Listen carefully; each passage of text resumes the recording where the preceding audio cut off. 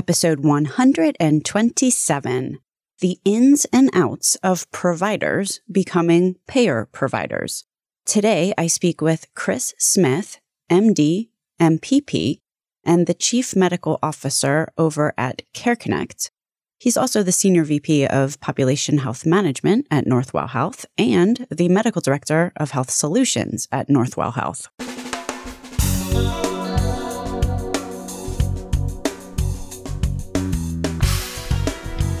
American healthcare entrepreneurs and executives you want to know.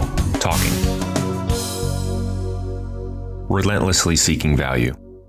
I never thought I'd say this, but I wish there was an acronym for providers who have become payer providers. Such a mouthful.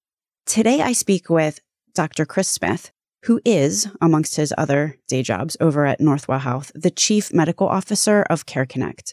CareConnect is Northwell Health's foray into the payer-provider space. And they've learned some lessons over the past 4 years, to say the least, which I discuss with Chris today. My name is Stacey Richter, and this podcast is sponsored by Aventria Health Group. Welcome to Relentless Health Value, Chris. Hi, Stacey. Thank you for having me. Let's talk about CareConnect. How did it come into being? What do you got going on over there? CareConnect has been around for nearly 4 years, and it started as an idea from our CEO here at Northwell Health as a way to have a different offering for patients in our communities and to enable us as healthcare providers to take care of patients differently. Now you're kind of one of those hybrid provider payers. Yeah, exactly. So Northwell Health is a large provider organization. We are about 20 hospitals strong in downstate New York, in New York City, Westchester, and Long Island.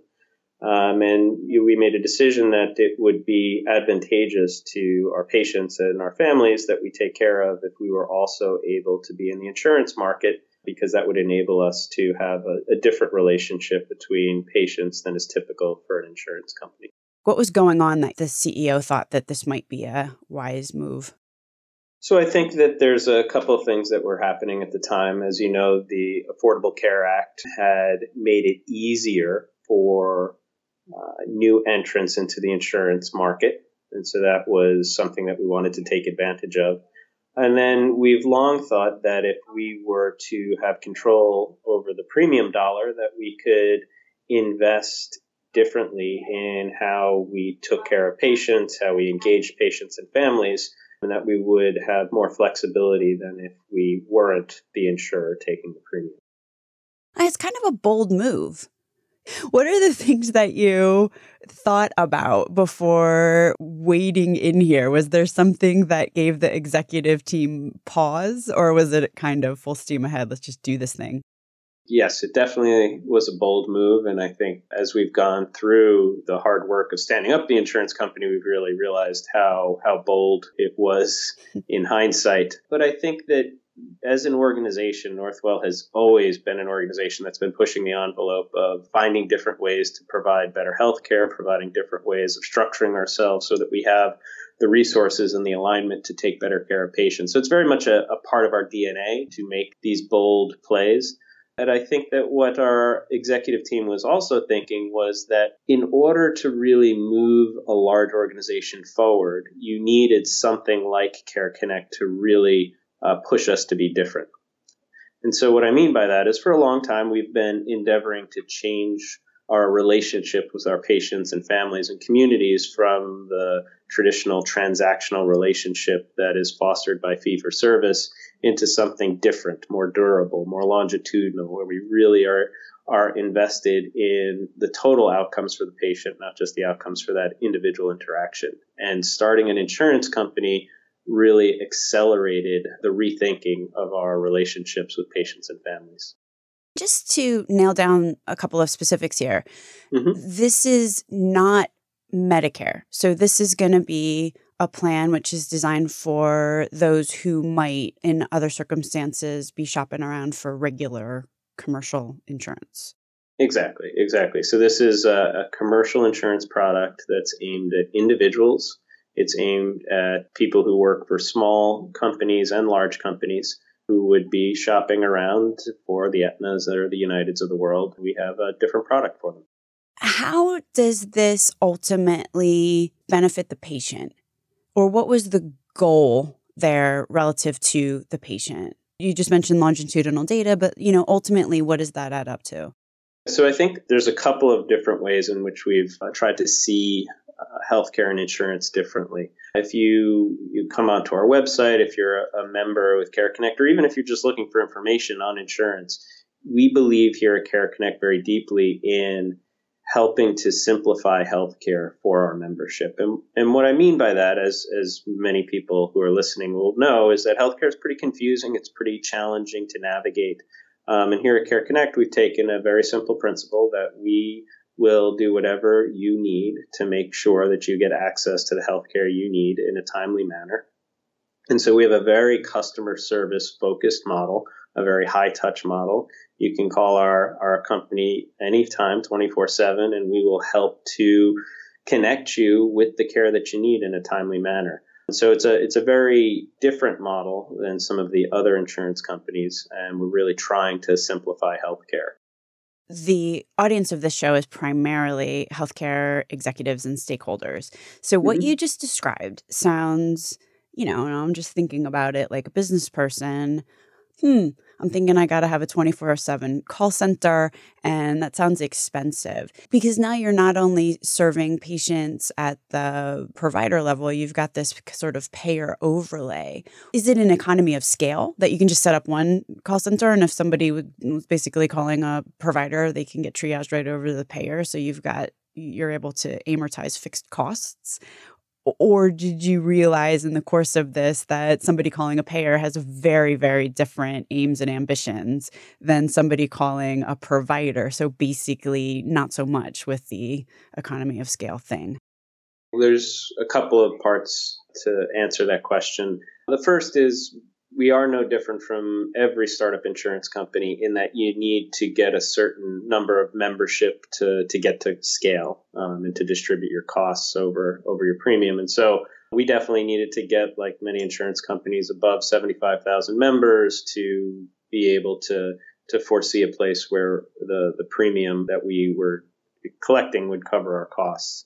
But in terms of efficiencies, there are certainly efficiencies for being a part of a provider organization.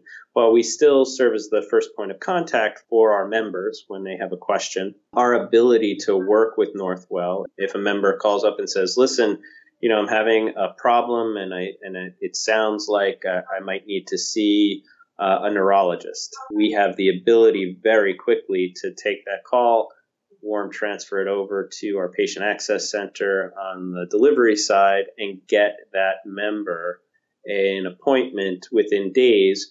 And that process, if the member tried to navigate it themselves, might take a much longer time and might be much more frustrating. But we're able to resolve that very quickly for the member because of our customer service ethos at Care Connect and because of our relationship with Northwell's providers. Is every provider in Northwell sort of de facto a provider for Care Connect? Yes, every one of our employed providers is a part of the Care Connect network and are very excited to be. This is, I think, also exciting for the providers to figure out how to partner with a different kind of payer, how to figure out how to jointly come together to decide what is the right care at the right time for patients. And so, yes, all of our employed Northwell providers are in the Care Connect network. What are some other kind of maybe classic payer difficulties that go away or are mitigated to some degree by the fact that you're a payer provider? Is there a name for payer provider integrated plans at this point? I just want to make sure I'm up on jargon. Or is it just payer provider? Yeah, I mean, we refer to ourselves as payer provider-borne health plans or payer provider health plans. The industry hasn't settled on a specific moniker, but in terms of the traditional relationship between payers and providers, as you can imagine, is payers get premium, profits are determined by their ability to hold on to their premium. Providers would like more services rather than less, and so there's sort of a natural tension there. And that tension is realized through things like an authorization process where a a provider will make a determination at the point of care, meaning when they're looking across their desk at a patient, that a patient needs a service. And then there'll be the challenge of having an insurance company decide that that service isn't actually needed. I think here at Care Connect, what we appreciate is that our providers are the ones who have invested in starting up this new venture. And so we have a very different customer service ethos about resolving any requests for care as quickly as possible. And we incrementally, quarter over quarter, work to actually remove any authorization process for medical care as we partner with the provider community to agree upon a joint set of standards for what warrants the right reason to get an MRI of the knee, for example. And if we can agree with our providers that it's these sets of criteria, then we can just say if one of our providers orders an MRI, we trust our providers and we don't even need to put up any administrative barriers to patients and providers getting that care realized. One of the things which I have been a part of personally, as well as just seen I was going to say eyeball rolling. I don't mean, and maybe that's not the right terminology to use, but just no, go ahead. Let's hear it. I've been in these meetings where groups of physicians attempt to align around a single standard of care. And I have, generally speaking, let's just say it's a process. If you're thinking about this from a population health management standpoint, and you're thinking about, the average patient, there probably is a standard of care.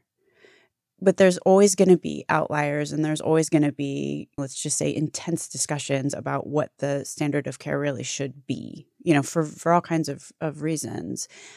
So I can see that what you're saying, while it's certainly the right aspiration, it will be very difficult in practice. What have you learned? Is that true in your experience? And what are you doing to make that actually go forward?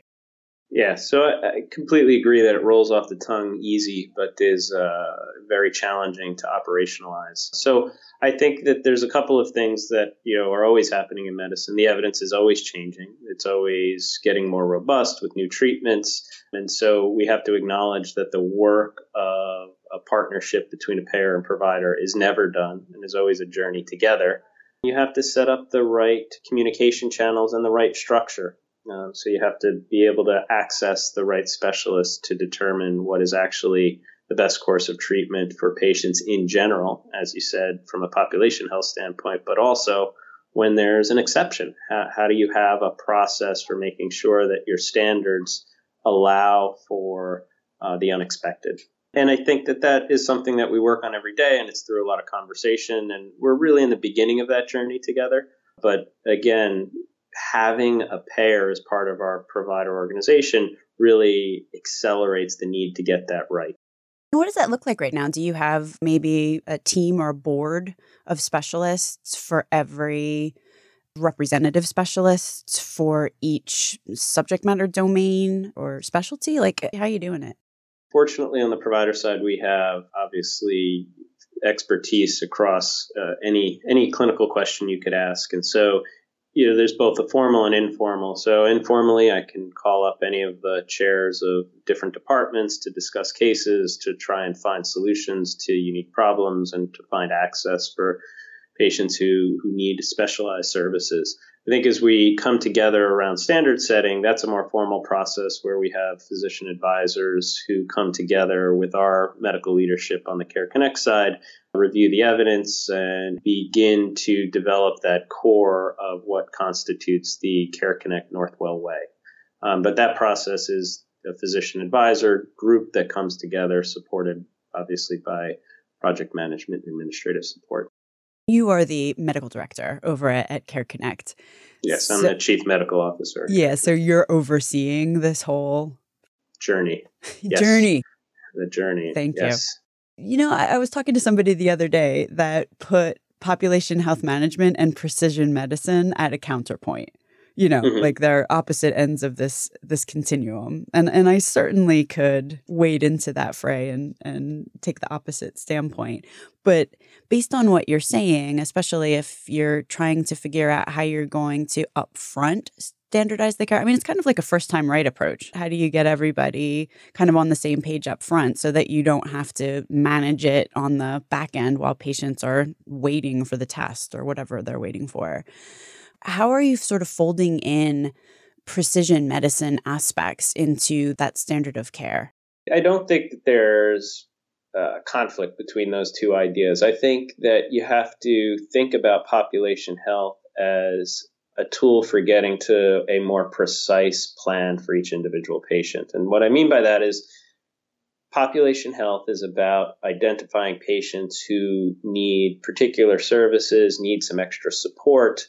Once you identify those groups, then you have to actually go down to the individual patient level and try and understand if this patient is at risk for going to the emergency room, what specifically is driving that risk. And that's different for every single patient, every single family. And through that discovery of what is uniquely challenging to that patient, you then develop a unique plan of action. And so I don't think there's really much tension between population health and precision medicine. Because if you're not getting down to something individualized for each at-risk patient, you're just not going to be successful.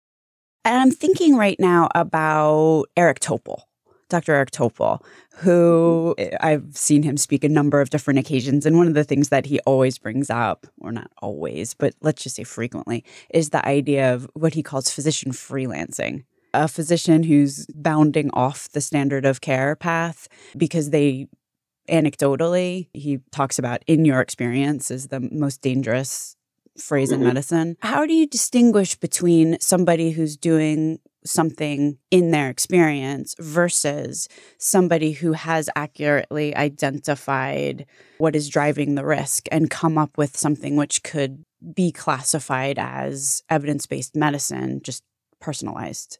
I think that is a big challenge, allowing, again, the flexibility to identify outliers versus treating everyone as an outlier. And I think what I've seen in my journey clinically is you'll have physicians who make an argument that they're trying to personalize the care to each individual patient. But when you really look at their practice patterns, what they're doing is they're just providing a non-standard of care treatment plan for everybody and calling it a personalized plan. And so I think we need to be vigilant that exception should be exceptional and should not be a routine part of the plan of care for a provider or a group of providers. I think the challenge with that is that our IT systems and our data is really not yet up to the task of understanding what is happening down at that granular clinical level around decision making. And often we don't have a high enough density of patients for any one provider to really make strong suppositions about whether a provider is adhering to standard of care and has found an exception or is just treating everybody differently. And that's why over time, as CareConnect gets bigger, we'll have more observations per provider and we'll be able to make stronger suppositions about whether or not a person is providing evidence-based care or just idiosyncratic care. So I'm kind of getting a window into how you're spending your day, my friend. Yes. What are you doing in the meantime? Just kind of trying to set up the standards of care and encourage, socialize those concepts in an attempt to get everyone in the absence of, I'm going to say robust metrics, as you're saying, to do the right thing, as per CareConnect, or are there other methodologies that you're deploying in this kind of stopgap place? I think, again, it is a journey and you pick low-hanging fruit where you can get consensus and you drive outcomes in those areas. So we work with our provider community, for example, on evidence-based diabetes care. Right? There's a lot of evidence about what diabetics should get. It's pretty well accepted. As a result of having an insurance company, we can identify some gaps, and we work in partnership with our providers to solve for those gaps and to whether it's education to the providers, whether it's process improvement, but it's really got to be collaborative with the delivery system. Not, CareConnect doesn't come in and say thou shalt do anything. CareConnect comes in and says, here's some interesting information that we've been able to uncover. We think it might be helpful in our collective journey towards a really high quality healthcare product. And are you able to do anything directly with the patient? Given that you're able to see things at a more holistic level, like one of the things that providers, despite all of the interoperability talk, as we all know, it's very difficult to share data across providers. It would almost seem like because you're also have all the payer data, that one of the advantages that you'd have is to be able to see that cross-provider information, which would seem to enable you to have a closer or to be able to help the patient outside of the care system to either use the care system better or to manage their, just to self-manage or engage outside of the clinical setting. Are you doing anything in that regard? Or are you attempting to or thinking about it? Having all the claims data certainly gives you a different perspective on where patients are seeking care, how frequently they're seeking care in a way that is hard to see if you're just wearing your provider hat. So there is definitely value to having that claims information across space and time. I think where we've learned a lot over the last several years is sort of the question of who takes the responsibility for working with patients who might need something extra as part of their care plan. I think one of the important observations that we've made is that patients really trust their providers. They have a relationship with their providers, and as aggressive as we've been on the Care Connect side in terms of having a strong customer service model, when it comes to medical care, clinical decision making, it's best if that is spearheaded by the provider side. And so Care Connect works very collaboratively with the providers to get them to understand that this patient needs an extra medication, but it's not Care Connect telling the patient, it's Care Connect working through the provider and through the provider team to get those patients the care that they need.